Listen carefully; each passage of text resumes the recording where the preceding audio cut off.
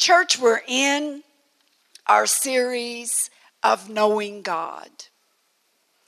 And do you know there's nothing more important that we could purpose to do in our lives than to know God? And I've entitled today's message, Understanding the Work of Righteousness in Me. Understanding the work of righteousness in me. This is part of our Knowing God series. And I want to begin with our key scripture, Philippians 3:10. And we're reading this in the Passion Translation. Paul wrote, "And I continually long to know the wonders of Jesus more fully and to experience the overflowing power of his resurrection working in me." That's going to make more sense today. You'll have more understanding of that today. I will be one with him in his sufferings, and I will be one with him in his death. But Paul said, I continually.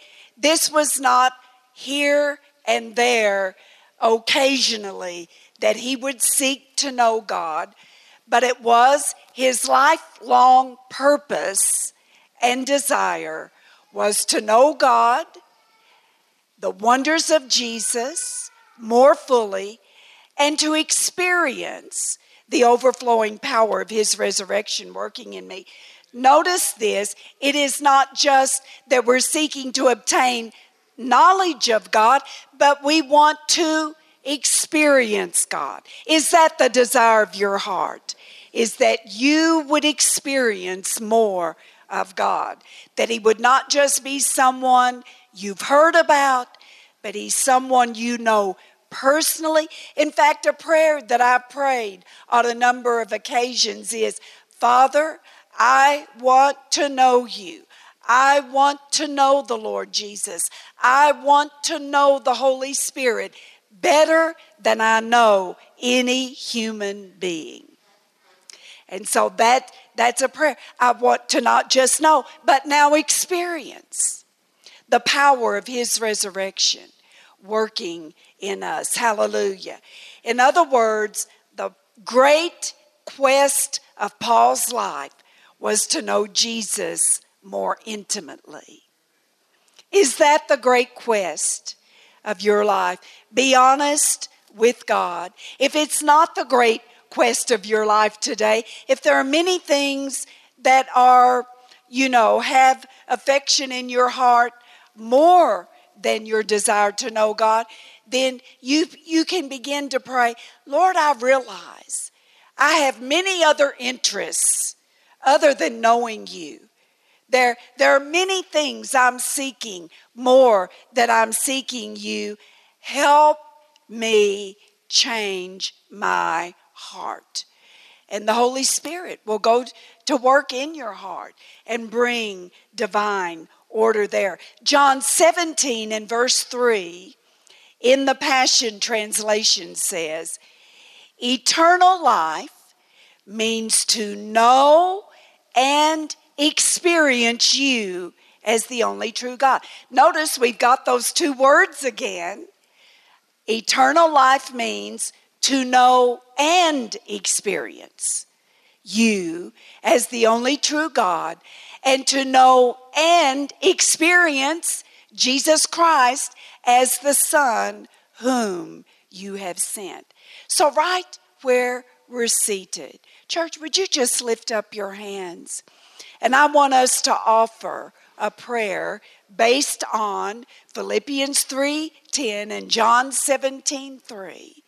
Father, I pray for myself and I pray for this congregation that the precious Holy Spirit would work in our hearts, would work a work of repentance in our hearts, so that the things of this world which we've been seeking and which have captured our attention would no more have our attention, but you would have our attention. And Father, I pray that the greatest desire in our hearts would be to know you and to experience you. Father, change the desires of our hearts as we humbly submit to you. Would the desire of our hearts become knowing you and experiencing you in this life? In Jesus' name, amen. Amen. Church, that is a major shift. It's when you shift, even though you're born again, the things of this world and desires for the things of this world can crowd out the desire to know Jesus, to experience him in the power of the Holy Spirit. There can be many things occupying space and demanding attention in our hearts, but we want our hearts to be filled with the knowledge of God and the desire to experience him. May I hear an amen?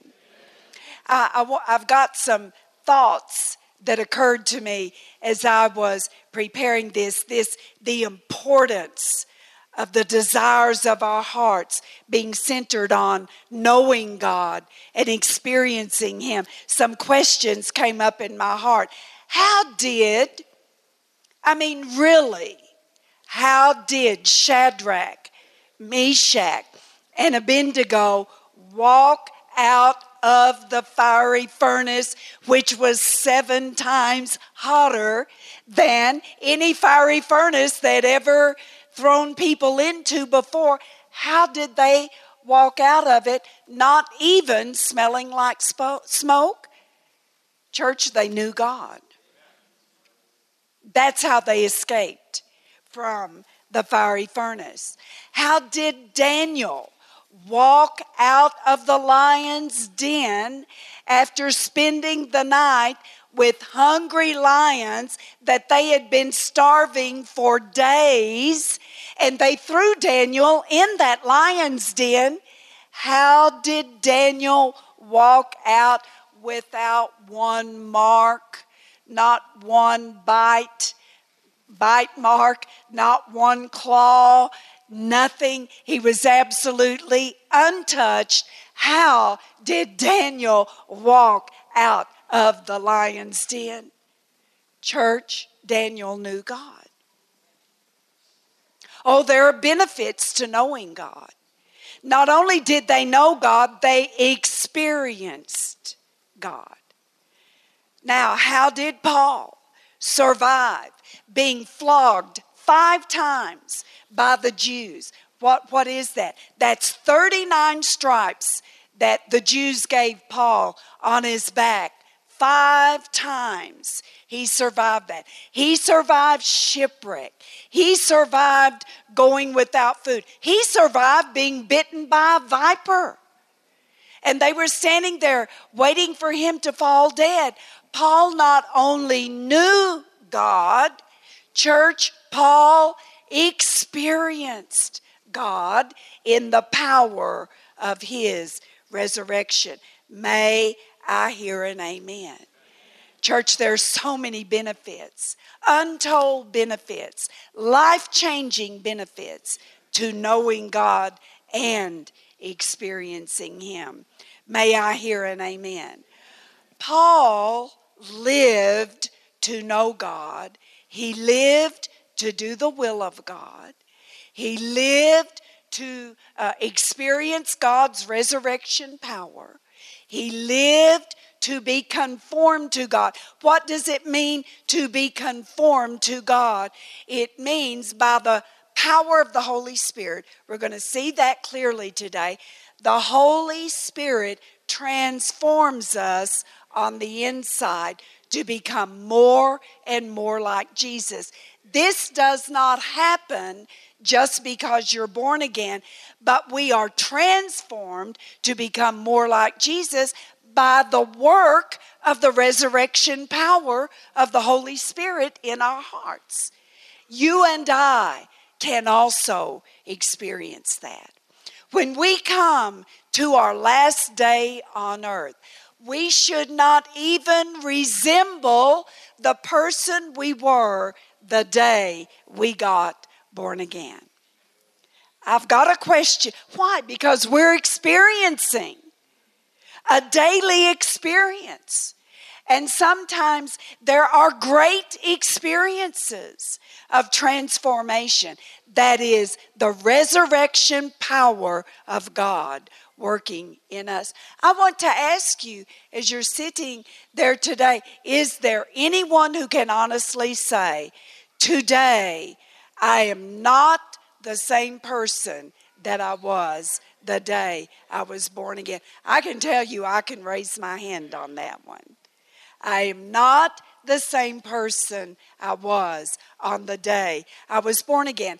How has that happened? It's the resurrection power of God working in your life and in my life.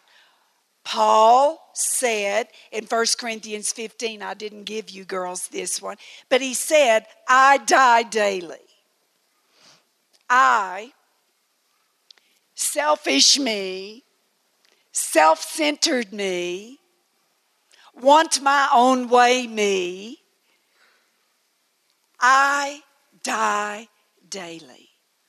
And church, that's how we are transformed. May I hear an amen. How did Paul, the persecutor, he was the great persecutor of the early church. His name was Saul then.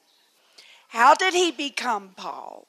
The great apostle Paul, who was used so mightily by the Father. Well, here's the key. He submitted to the great work the Holy Spirit has come to do. The Holy Spirit has come and he lives on the inside of us. If we're baptized in the Holy Spirit, we can speak with other tongues, but he didn't just come for us to speak in other tongues, church. He came to transform us that we might experience the life-transforming power of God. God sent the Holy Spirit to work in Paul's life, but not just Paul's life, Saul, who became Paul, but to work in Elder Francis' life and Deacon Duncan and Deacon Daniel and so on and so forth in my life and in your life, transforming us by the resurrection power of God. He transforms our character and our way of living. Church, how significant is this? That by the end of your life, you will be nothing like the person you were on the day you were born again. Can everybody just raise your hands and say hallelujah? Hallelujah. We're not going to be the same as we know God and experience his life transforming power. Do you know, living in that supernatural realm of experiencing the power of the Holy Spirit should be natural to the believer? See, it should be natural for us to live in the supernatural. Transform your thinking. It should be natural for us to live as believers in the Lord Jesus Christ. It should be natural for us to live in the supernatural power of God. Living in the supernatural realm. John 16 and verse 8 is another key scripture. It's talking about the work of the Holy Spirit when he comes. What does the Holy Spirit want to do in your life and in my life? We need to understand this work. John 16:8 says, and when he, the Holy Spirit I'm talking about, has come, he will convict the world of sin, of righteousness, and of judgment. And of course, that word convict means expose. It means bring to light. In other words, cause us to know and understand. And it means to convince. Church, I want to talk a little bit about sin this morning. You know, sin is not a delicious word on my tongue.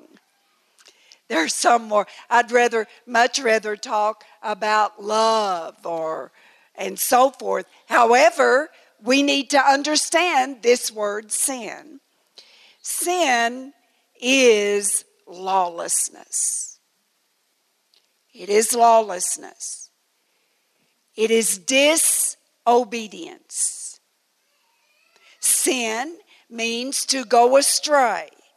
In other words, God has a path of righteousness for each and every believer to walk in, but one who sins goes astray from the path of righteousness. And the literal meaning of the word sin is to miss the mark. Miss the mark. When you miss the mark, you're disqualified. You know, in races, we're famous for running in Kenya. And you know, they have the mark or the starting point. And when a race is being run, do they say in Kenya, get on your mark? When they shoot the gun, what happens if you're not on your mark? What happens? You're disqualified. So, sin is to miss the mark. Sin means we are not conformed to God's character. We're not being conformed. We're living in the flesh. We're living lawlessly. We're doing what's right in our own sight. So it's a lack of conformity to God's character and His Word. We're not living. Sin means we're not living in obedience to the Word of God. We're just doing what's right in our own sight. And church, that's the way the world lives. And this tells us why it's so important that we know Jesus, we know the Father, we know the Holy Spirit, is because otherwise we won't understand what's right and what is wrong. But sin is lawlessness. Church, sin is doing evil. And let me add another aspect to that. This is very important for believers to understand. Sin is a failure to do good. It is not only doing evil, it is a failure to do good. Hallelujah. God did not create man to sin. In fact, in the garden, when He was creating the garden and creating Adam and Eve, when He had finished, He looked at all His creation and He said, this is very good. Everyone say, very good. What God created, He pronounced over it, this is very good. But do you know something about sin? It is very bad. Sin is very bad. It's damaging. Sin is destructive. I feel like we need to understand some things about sin. Choosing to sin is choosing to be destroyed. Oh, it may not happen in one day or 1 week, but the wages of sin is death. One of the meanings of death is destruction. So when we choose ways that are unrighteous, that are sinful, we are choosing the ways of destruction. Everything God intended for us was good. In his original creation, there was no evil. There was no disorder. There was no chaos. Church, there were no wars. There was no fighting. There was no conflict. There was no pain, no killing, no stealing, no discord, no strife, no disease, no decay, no infirmity, and no death. How then did sin enter our lives? This is very important.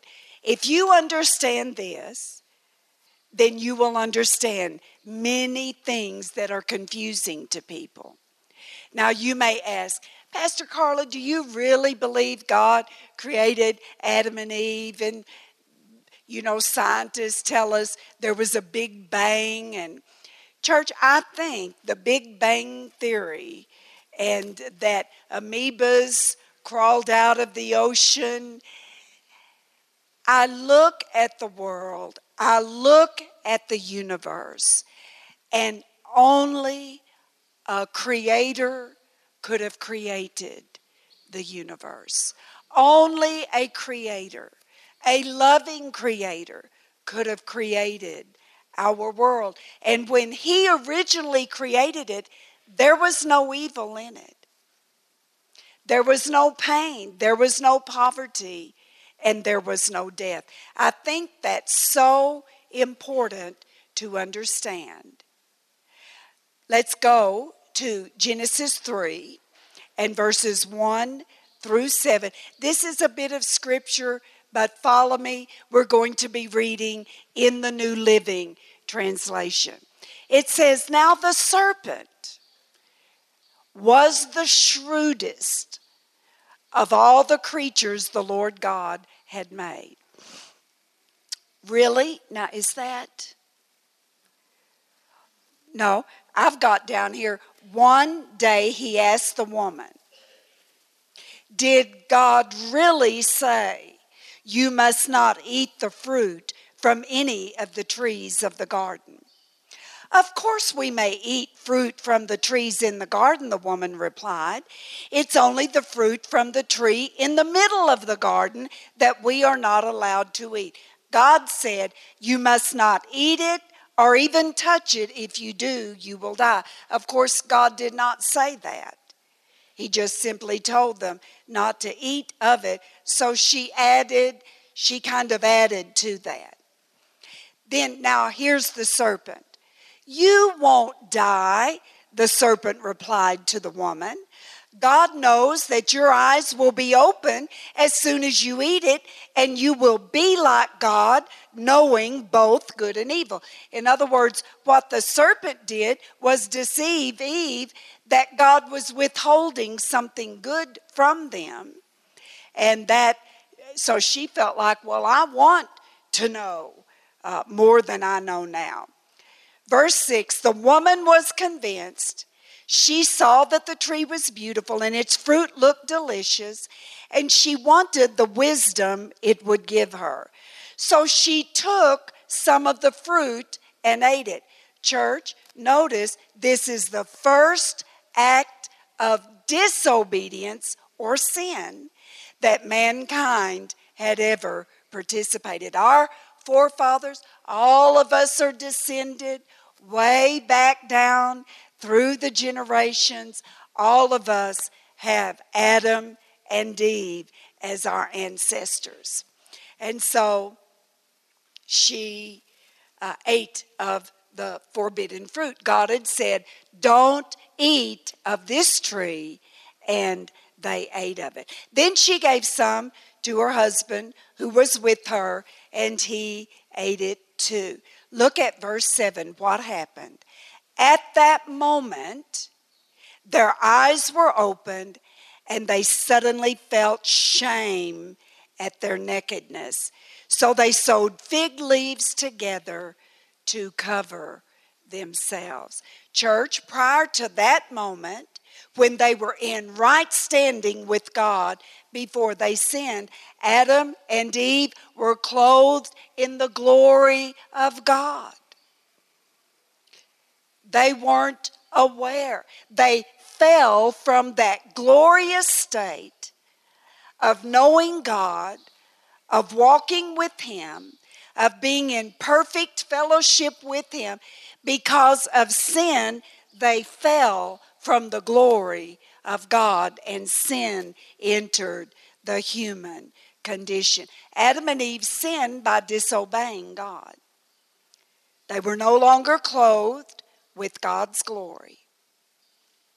Church, all brokenness, all suffering, all pain, all discouragement, all sickness and disease, all the curse that eventually came upon man started at this point of sin.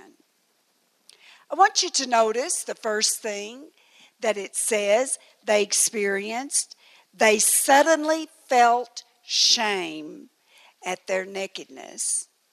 I want to define shame for you, because you're going to see out of this shame comes the brokenheartedness of men. Shame is a painful feeling arising from consciousness of dishonor, disgrace, and humiliation. Shame is a painful feeling arising from consciousness of dishonor, disgrace, and humiliation. And out of shame comes condemnation. Out of shame comes all kinds of suffering, because they dishonored God, they disgraced Him, and it resulted in their humiliation. What happened when Adam and Eve sinned? Sin entered our world, and everything went from being very good to being very bad. And Romans 5:12 in the New Living Translation says, this is so important, when Adam sinned, sin entered the entire human race. Adam's sin brought death, so death spread to everyone, for everyone sinned. In other words, Adam and Eve sinned, our original parents sinned, and that sin was passed on. That sin nature, without the glory of God, church, we have a sin nature that was passed on to their children, their children's children, and so on and so forth. Church, no child is born into this earth born again. You understand what I'm saying? God offers us two births. We're born naturally, and then when we're of the age to understand the distinction between good and evil, we're offered the opportunity to be born again, to be restored to the original righteousness that Adam and Eve knew in the Garden of Eden. God would come down and He would walk with them and talk with them, we're told in the book of Genesis. In the cool of the day, Adam and Eve knew God intimately, and they fell from that intimacy. They fell from righteousness into unrighteousness. Romans 3 and verse 23 in the New Living Translation says, for everyone has sinned. We all fall short of God's glorious standard. God's standard. What is God's glorious standard? Church, it is righteousness. Righteousness is God's glorious standard. What does that mean? It means being in right relationship with God. Righteousness is being in right relation with God. It is right standing with God. I don't know, there may be someone in your life that does not have. This is not a very good example, but is there someone in your life who has betrayed you, stolen from you, done you wrong. Church, do they have right standing with you? No. Can they just walk into your house like one of your children would walk into your house? No. They don't have that privilege. Why? They're not in right standing with you. Well, when Adam and Eve disobeyed God, all the privileges that they had enjoyed, they fell from the glory of God. They no longer had right standing with God, but God's so full of grace and mercy that the book of Genesis tells us he slaughtered an animal and he immediately clothed them with animal skins. Their fig leaves were inadequate. Church, anything we try to do to cover up sin and unrighteousness will be totally inadequate to do it. But God moved immediately to provide some form of covering for them. And it involved the blood of an animal. And he covered them and put them out of the Garden of Eden. God's standard is righteousness. And we are granted the free gift of righteousness when we repent of our sin, ask God to forgive us, and receive Jesus Christ into our hearts and lives. Understand this, we are not made righteous by what we do, but we are made righteous by what Jesus did on the cross of Calvary. Isaiah 53 and verse 6, Isaiah 53 verse 6 in the New Living Translation is speaking about every one of us. All of us have strayed away like sheep. Church, sheep are dumb. I don't know if you know that sheep are dumb. They have no sense. And they have to have a shepherd guiding them, or they'll just walk right off a cliff or just walk straight into danger. They have no ability to discern danger and protect themselves. All of us, like sheep, have strayed away. We have left God's paths to follow our own, yet the Lord laid on him, Jesus, the sins of us all. We cannot produce righteousness on our own. We could not save ourselves, yet our sin, the Lord laid on him, Jesus, the guilt and sins of us all. This is how the righteousness of God came back into the earth. Through the cross of Calvary. Through Jesus willingly bearing our sins in his body on the cross of Calvary. Paying the full price for you and for me. This was his mission. This was his work on the earth to redeem us, to save us out of our sin. Jesus, the Lord laid on Jesus the sins of us all. And when we repent of our sins and accept what Jesus did for us by faith, listen, we are granted the free gift of righteousness that Adam and Eve knew before they sinned and fell from the glory of God. That righteousness is deposited into our spirits as a free gift as we believe by faith on the Lord Jesus Christ as our Savior. Church, this is basic. Look at Colossians 2 and verse 14. How did this happen?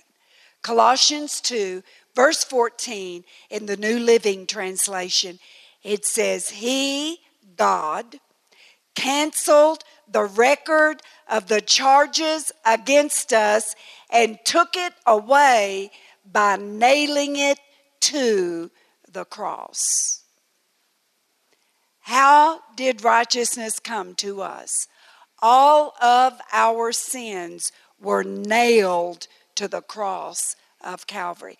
Our sins were removed and put on Jesus. And when we receive Jesus as our Savior, when we repent of our sins and receive Jesus as our Savior, the free gift of righteousness is granted to us by God the Father because of what Jesus did for us.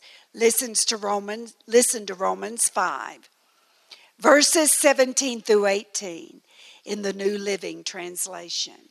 It says, "For the sin of this one man, Adam, caused death to rule over many.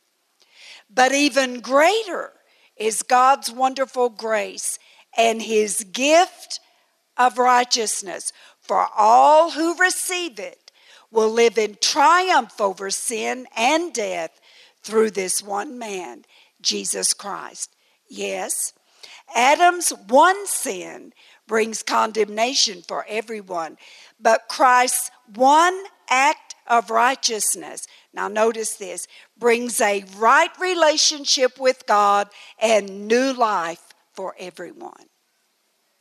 So notice what happens when we receive the free gift of righteousness. Christ's one act of righteousness makes all people right in God's sight. New Living. This one says, but Christ's one act of righteousness brings a right relationship with God. That's number one. And new life for everyone. In other words, righteousness enables us to live a new life in the kingdom of God, blessed with God's blessings, blessed with the power of the Holy Spirit, blessed with his favor, blessed with all the blessings that he originally intended for Adam and Eve to enjoy when they were in the Garden of Eden. Church, can you say amen? Here's what happens when the free gift of righteousness is given to you. You come into, number one, right relationship with God. Now we can say, Abba, Father. God is my Father. I'm no longer a stranger to God. I've been brought near to him by the blood of Jesus Christ. Hallelujah. Righteousness makes it possible for me to have a right relationship with God. He's no stranger to me now. Church, he was a stranger before.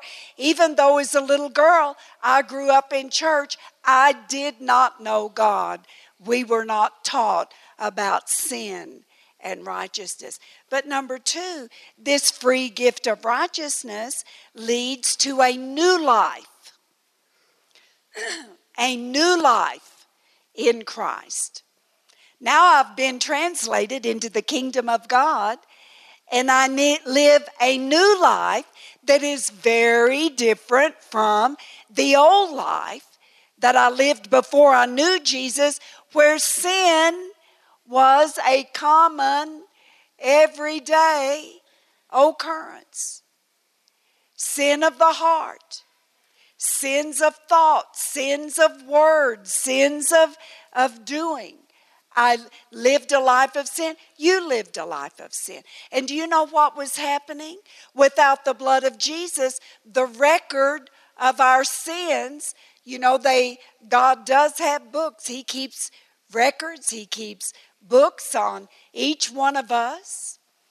Now that we're born again, thank God the books are about the righteous works that we do, so that we may one day be rewarded for our righteous living. Hallelujah.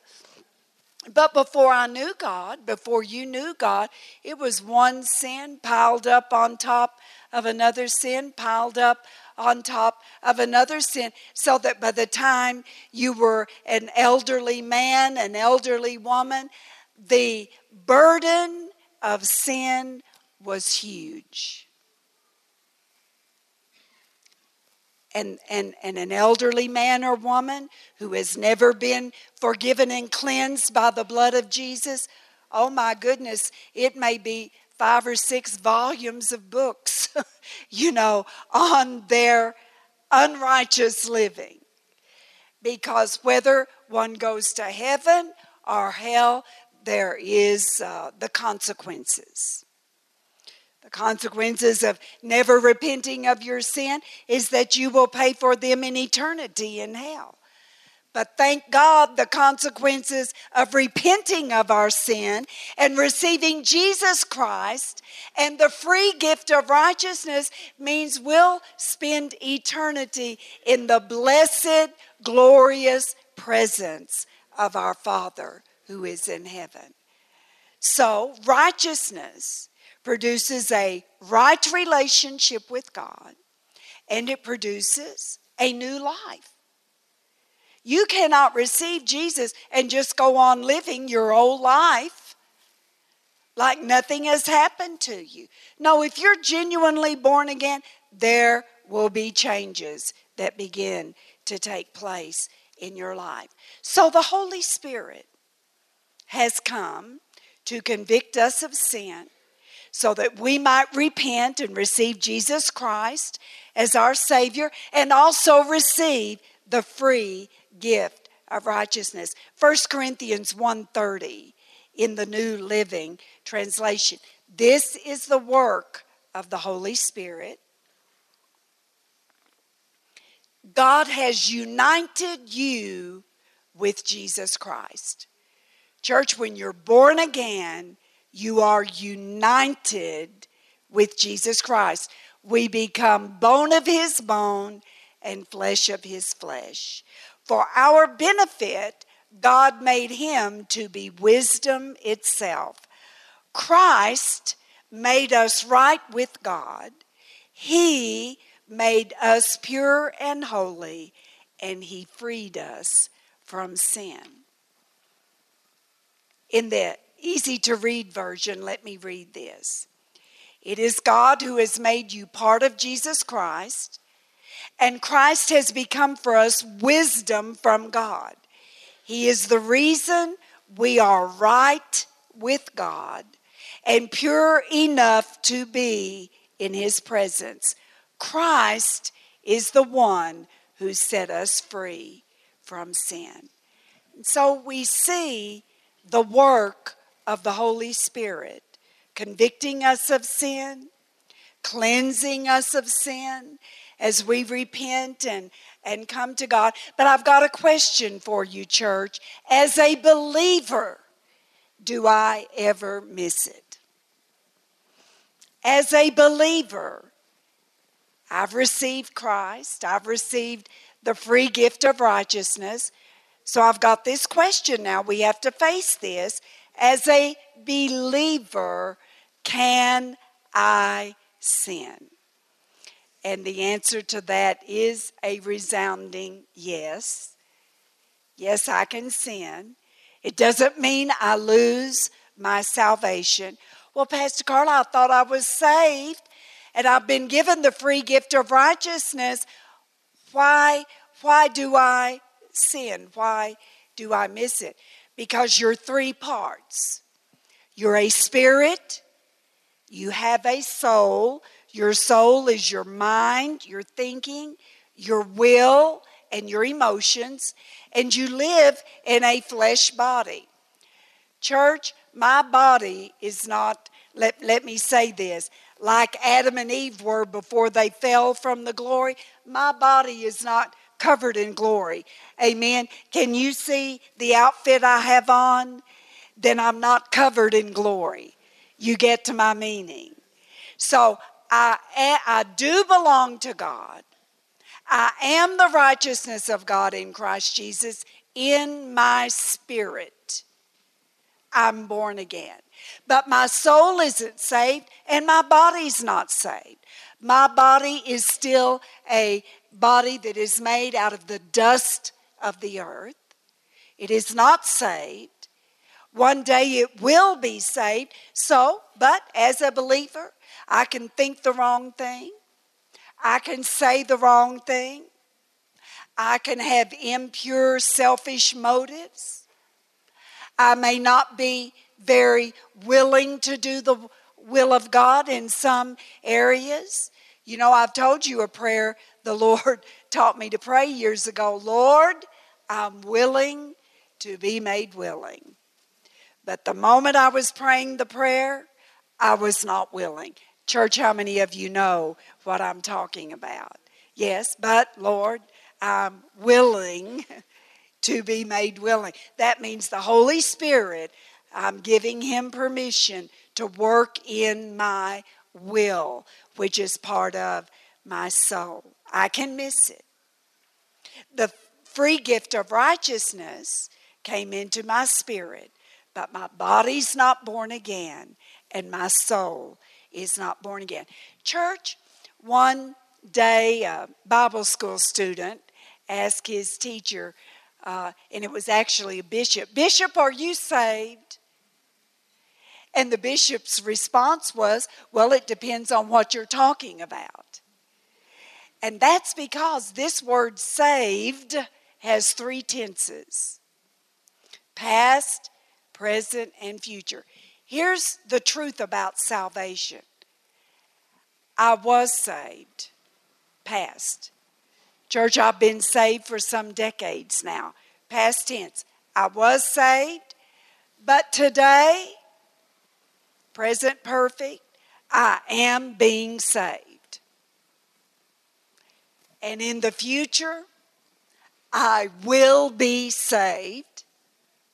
Salvation is not just in the past, but the work of righteousness in the life of the believer continues into the present day.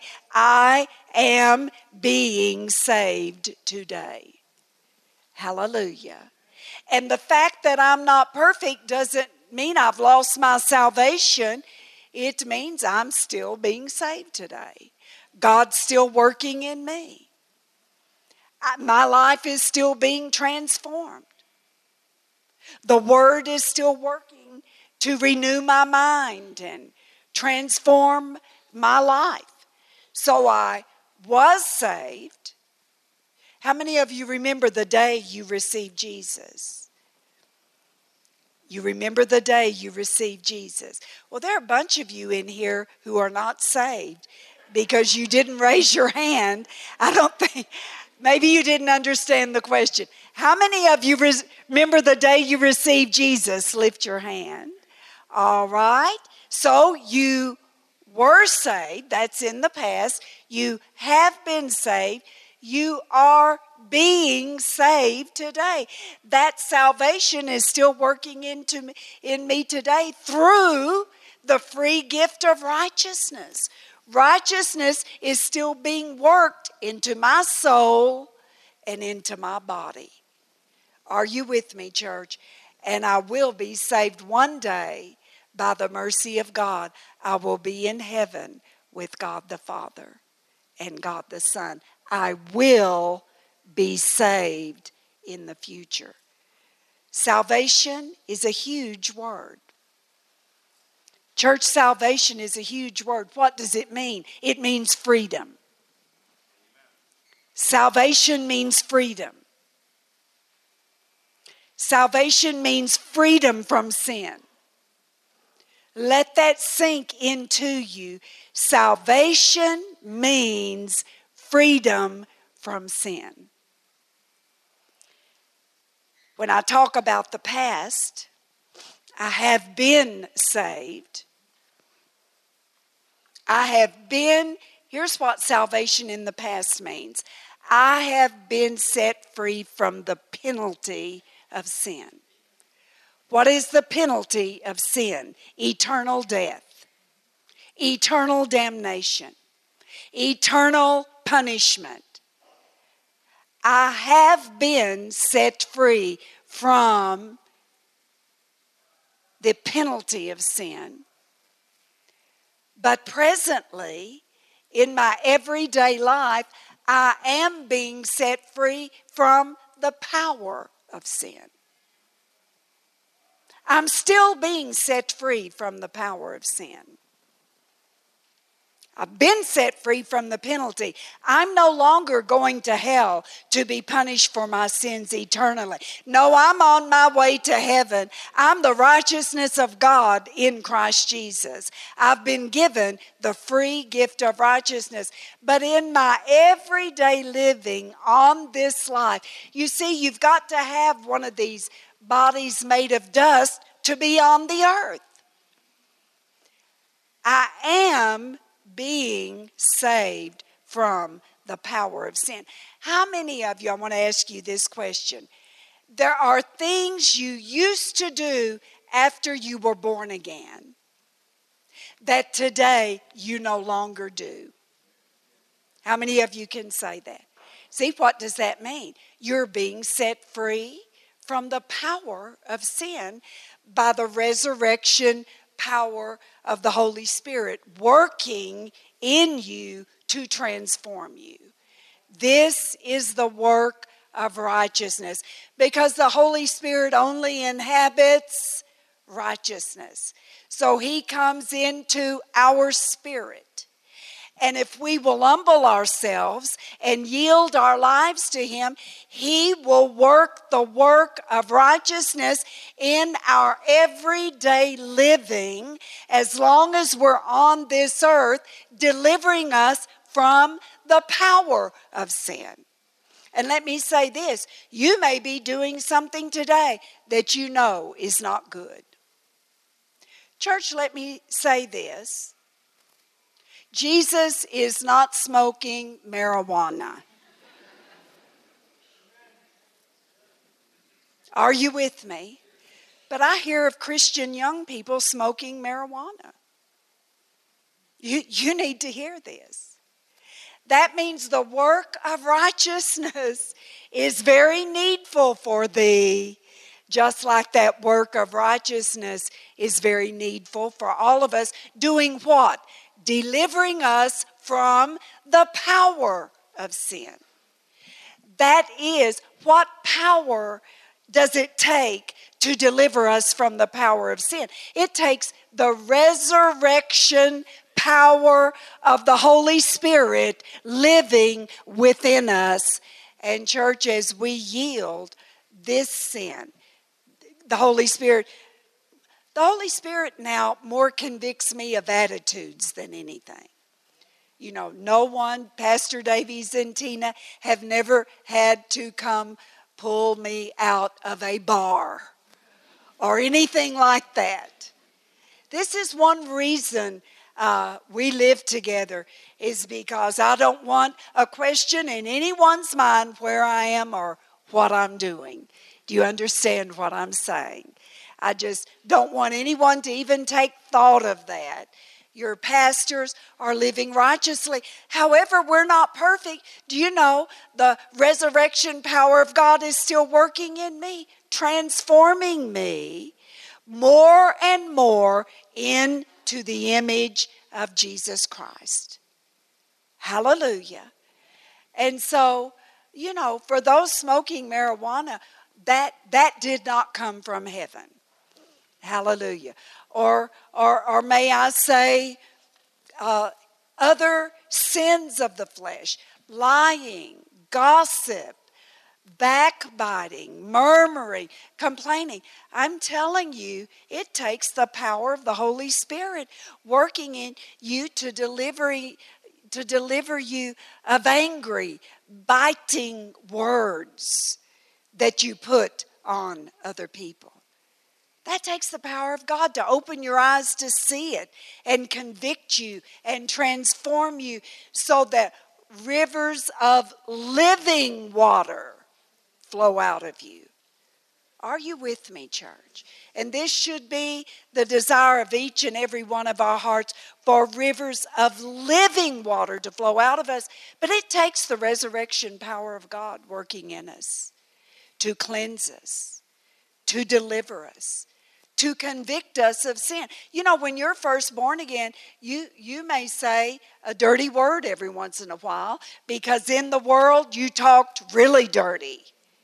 You've cleaned it up some, but you might get mad and here goes a poop and there goes another one and then, you know, it may take a while, but it's the resurrection power of God working that free gift of righteousness into our new life in Christ that causes us to be transformed and to become more like Him. So I am being saved from the power of sin.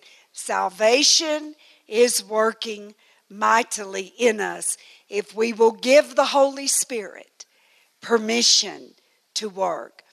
And then number 3, I will be one day in eternity set free from the presence of sin. That's in the future. Today, while we live upon this earth, we're in the presence of sin. Maybe not the immediate presence, but when you go out there, you may be exposed to many various kinds of sin. In eternity, church, there'll be no more sin, no more sorrow, no more sighing, no more tears, no more death, no more destruction. It's all been swallowed up in Christ's victory over Satan, sin, and the kingdom of darkness. So right now, the believer is being set free from the power of sin through the righteous work of the Holy Spirit as we embrace Him, as we come to know Him, as we welcome the transforming power of the Holy Spirit. Church, I want to caution you, don't resist the Holy Spirit. If He wants to deal with you about something, that means He wants to set you free from the power of some sin that is a hindrance in your life. It's causing problems in your life. It's causing trouble in your life. And the Holy Spirit wants to set you free from that sin.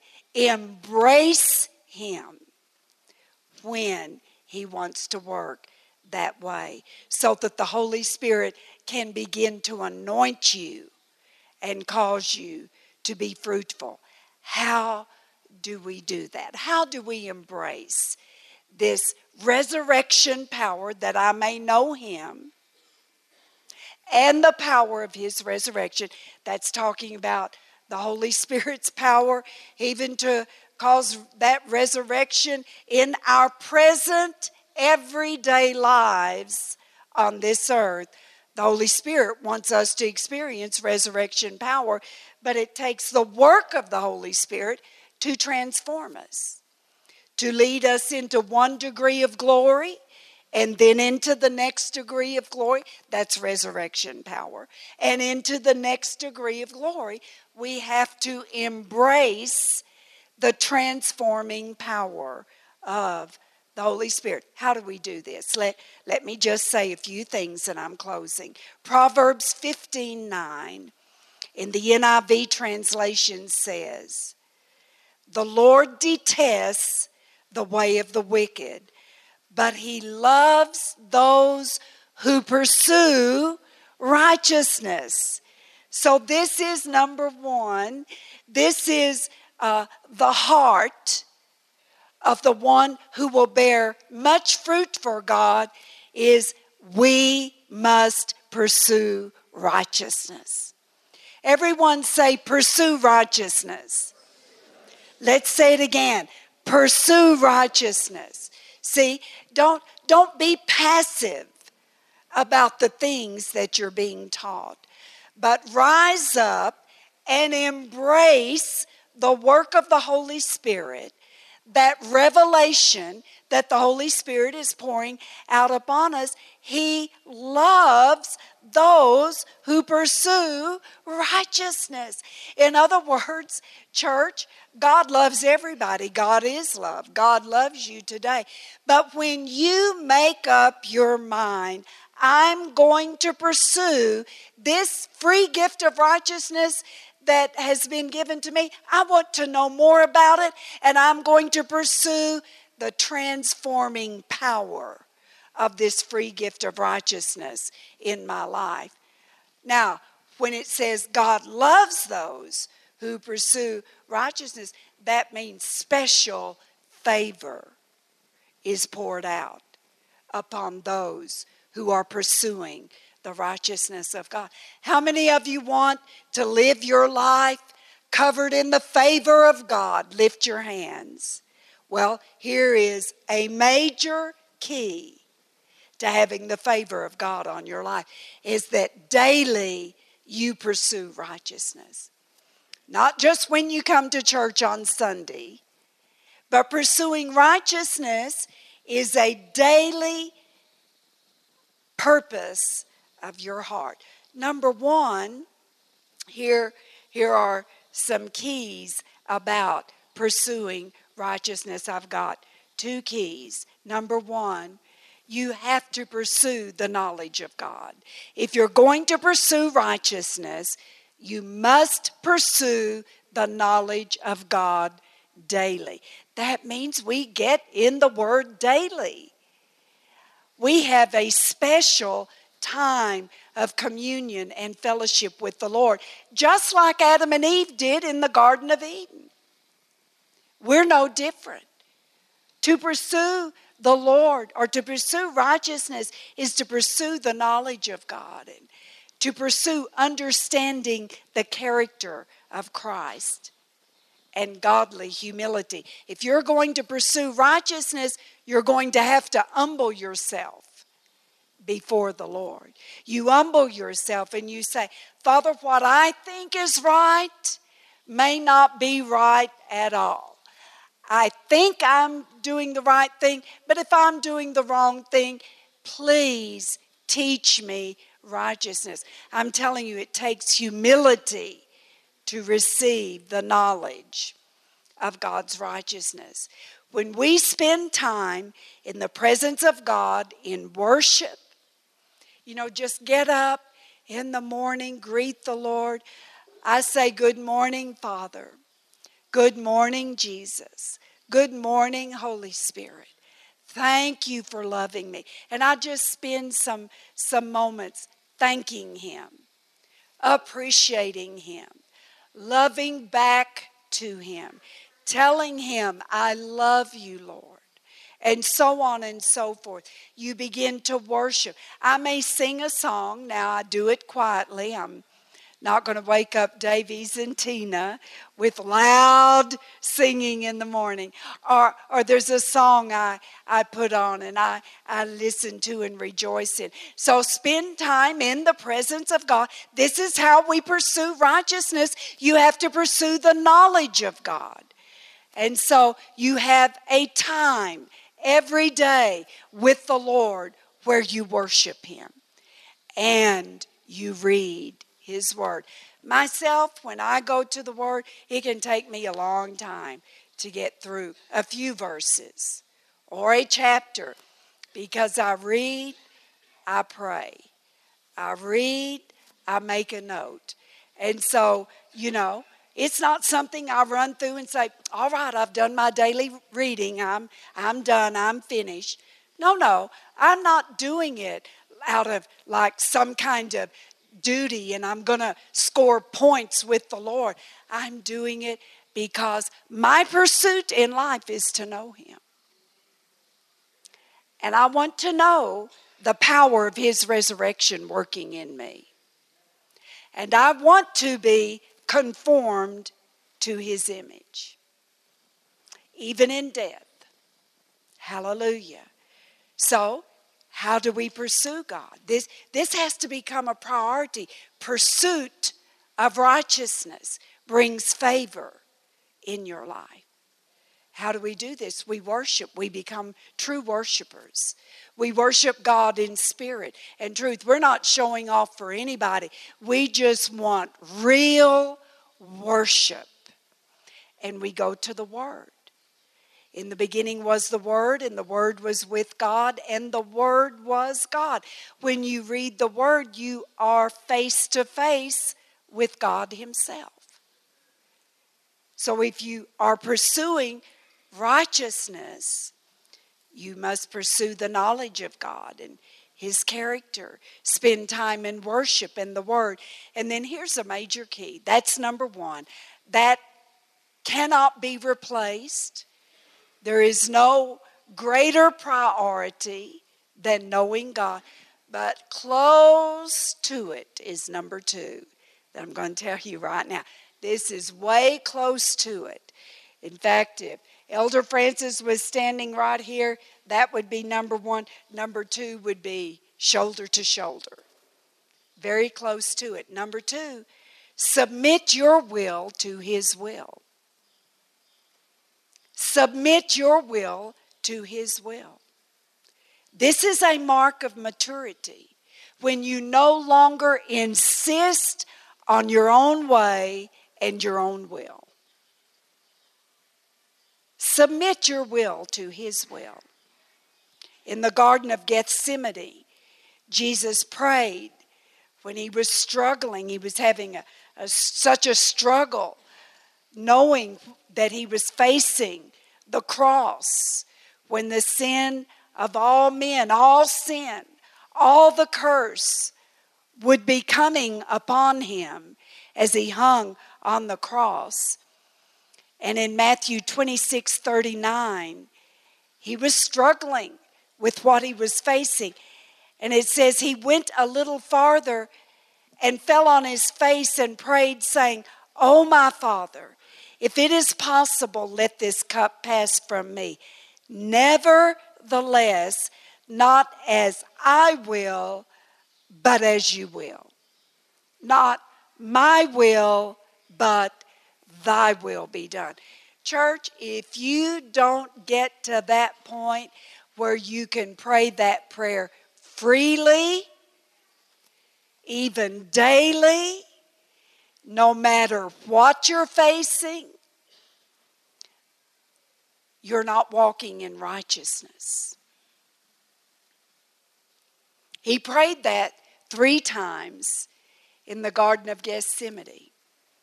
3 times could indicate spirit, soul, and body were submitted to the will of God. His whole spirit, soul, and body. He prayed, "Not my will, but Thy will be done." Church, let me boldly say, you cannot be mature in the righteousness of God without doing this. Learning to submit your will to God's will. Matthew 6:10 in the New King James says, I pray this most every day. I'm not going to say every day, but I pray it frequently. Your kingdom come, your will be done on earth, even as it is in heaven. Church, I often pray, Father, may your kingdom come and your will be done in my heart, even as it is in heaven. Make that a consistent practice of submitting your will to His will. In the Passion Translation it says, this is still Matthew 6:10, manifest your kingdom realm and cause your every purpose to be filled on earth just as it is fulfilled in heaven. And what does that tell us? The purposes of God are not going to be filled in your life and my life unless we submit our will to His will. The purposes of God will not be fulfilled where there is self-will. And church, when you do this, when you make knowing God your priority, you humble yourself before Him, you submit your will to His will, you're pursuing righteousness, you'll begin to walk and live in righteousness. The righteousness of God in Christ Jesus. And there is great reward when you do this. When you submit your life to the righteousness of God, to that which is right in God's sight. How do I know what's right in God's sight? Well, He sent His word to heal us, to deliver us out of all of our destruction. He sent His word to be our light. Church, when we agree with the word, we're agreeing with righteousness. Hallelujah. There is great reward. Everyone say great reward. Who doesn't want great reward? Church, there is great reward for submitting our lives to the righteousness of God. Listen to Revelation 3 and verse 31. This is so amazing. I don't even know what it means, but Revelation 3 and verse 31. I didn't give you that one? Sorry. Oh, I must have left it out when I sent them the scripture. Well, listen. We didn't used to have this, so just listen. Revelation 3 and verse 31 says, "To him who overcomes, I will grant to sit with me on my throne, as I also overcame and sat down with my Father on his throne." Church, what a promise. To him who overcomes what? Overcomes sin. What are you struggling with in your life? I'll tell you, this motivates me. I hope it motivates you. To him who overcomes, I will grant to sit with me on my throne. Church, I wonder what in the world that would look like to be seated with Christ on his throne, as I also overcame. What did Jesus do? He was tempted with every temptation such as is common to man. Jesus was tempted with every temptation, yet he overcame and sat down with his Father on his throne. Church, that's so glorious. I don't even have words to say what it would be like to be seated with Christ on his throne in heaven.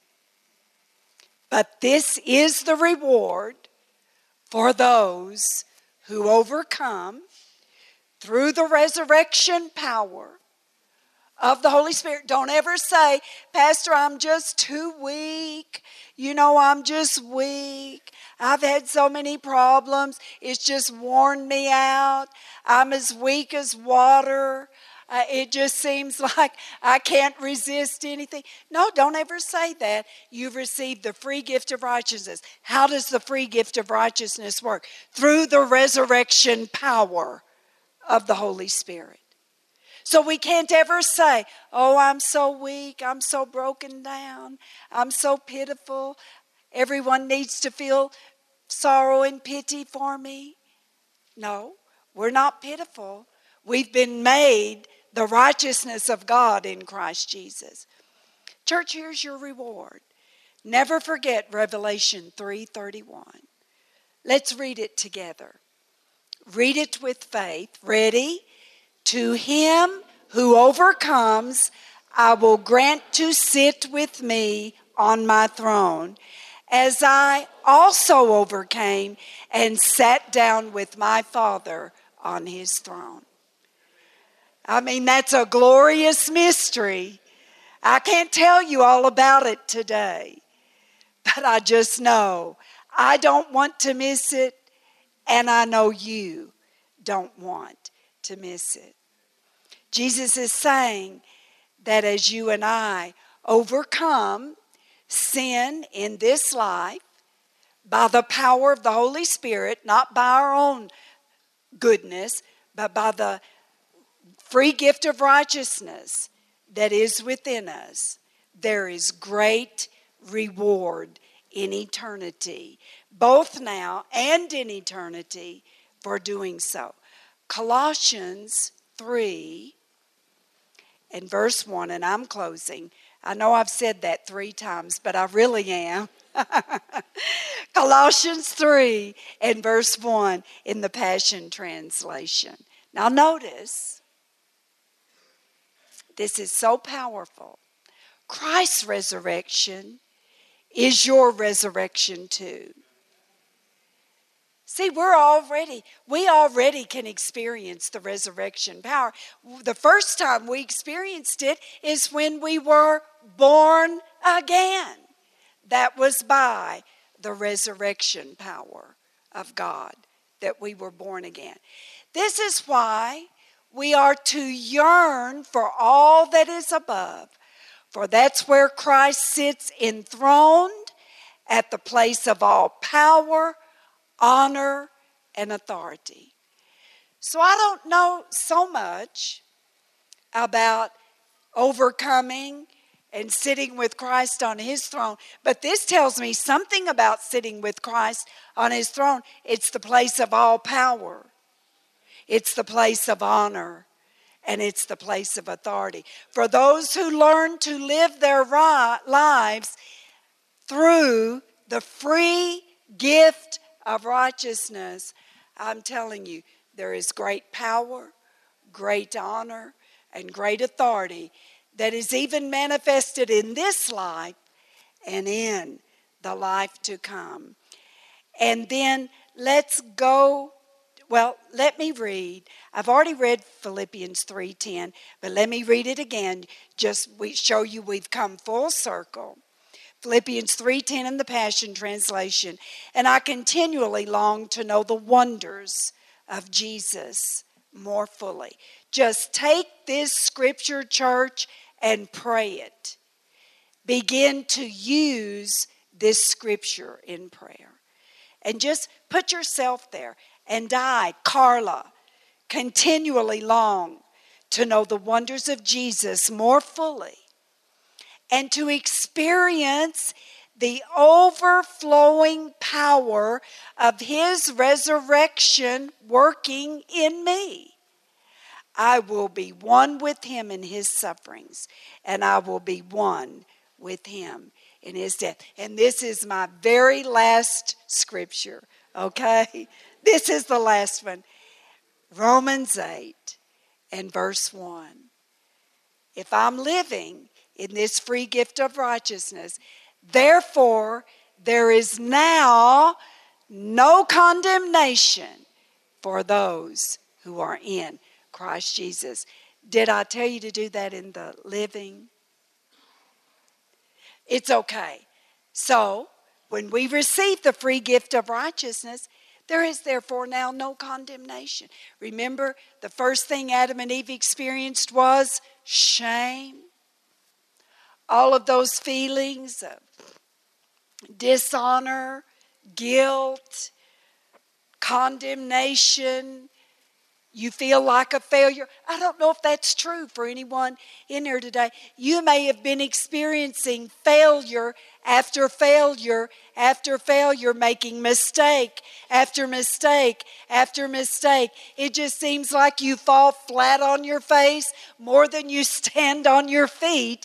But I'm telling you, there is resurrection power available for you. And it comes through receiving the free gift of righteousness. God loves you today. He has a wonderful, surpassing life planned for you. And I want you to stand up right now. And Elder Francis, you can come. I'm going to give this to you in just a moment, but please come up here. Tina, I want you to come as well. And we want to pray for you earnestly. This is not like just a prayer. I'm believing for so much anointing and power to be released to you. Tina, I want you to pray first of all for those who live under a dark cloud and always have a feeling of failure, a feeling of shame, just every day, a feeling of condemnation, like nothing is right in my life and everything I do, it doesn't seem to work out. That originates from that shame that Adam and Eve experienced after they disobeyed God. So Tina, would you step forth, please? And church, I want us all to lift our hands. It's very easy for that original shame that was released on mankind. Until the power of it is broken, you may be blaming yourself and shaming yourself on a daily basis. But we're going to pray today for you to be set free. Father, in the name of Jesus, we thank you for the work of righteousness in our lives. We again acknowledge that we are indeed the redeemed of the Lord. Christ has delivered us from all unrighteousness. We stand forgiven. We stand righteous in your presence, just like we had never sinned before. Your word says, as far as east is from the west, so have you removed our transgressions, and you remember it no more. Because you remember it no more, we choose by the Holy Spirit to stand in this place and refuse every accusing word. Father, we numb the effect of voices of condemnation from our past, be it from parents, be it from teachers, be it from people that we trusted. We numb the effect of that on account of the blood. We speak the blood of Jesus and the mercy of God over each negative word, over each negative thought that lingered even when we came into Christ. Even after we were born again, we may have had stumbling moments, and the devil has kept speaking over and over again that we would not make it. We refuse. Devil, we know you are the one who will not make it. Yes. We have overcome by the blood of the Lamb and the power of of the testimony that we speak right now, that we are redeemed, we are forgiven, yes. We stand righteous in the presence of the Lord. Father, we thank you for clothing us with your righteousness. Hallelujah. We thank you. We receive forgiveness. Yes. And even right now, if there are any areas we say, Lord, search our hearts, yes. Search every aspect of our spirit, of our soul, of our bodies, anything that has come through generations in our lineages, Father, we say it stops right now. We are the family of God. We are in the kingdom of God, the children of God, the ones He has chosen. So we stand chosen, forgiven, loved in the name of Jesus, and we accept. Lord, we accept who we are in you in the name of Jesus. Thank you, Father. We thank you for this position. We thank you. We thank you. We lift up thanksgiving. And now our desire is forever to be thankful, but that we are not who we have been defined. who the devil has made us to think we are, but we are all that the word says we are in Jesus' name. Amen. Hallelujah, hallelujah. Church, something Tina prayed, search me. You said, search me. That's in Psalm 139 and verse 23 and 4. I don't know if we can get it up there. But this is a wonderful prayer to pray. Search me, O God, and know my heart. Try me and know my anxieties. And see if there is any wicked way in me. And church, if we find a wicked way, which inevitably we will, we're still being delivered from the power of sin, then we can pray, now lead me in the way everlasting. Hallelujah. This is a wonderful prayer. I want you to lift your hands again. And Father, in the name of Jesus, we take authority over anxious thoughts, fearful thoughts, over shame and condemnation. We do bind it in the name of Jesus, and we cast it out.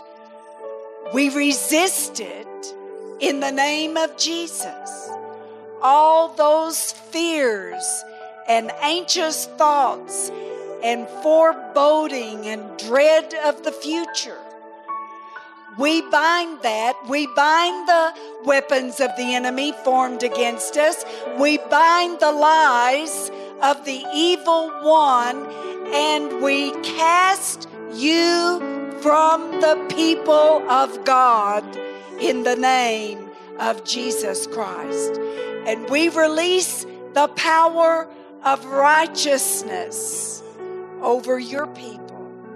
You have made us, by your own will, the righteousness of God in Christ Jesus. And we receive it in Jesus' name. Church, if you're tempted in some area of your life, I want to give you something very important to begin to confess in the face of your weakness. I don't know what your weakness may be. It may be having to do with drugs or immorality or lying. I mean, there are many works of the flesh that an individual can be trapped in. But if you catch yourself telling a lie, just begin to confess this. First of all, repent of it, and then say, I'm the righteousness of God in Christ Jesus. And I believe, God, that I will be a truthful person from this time forward.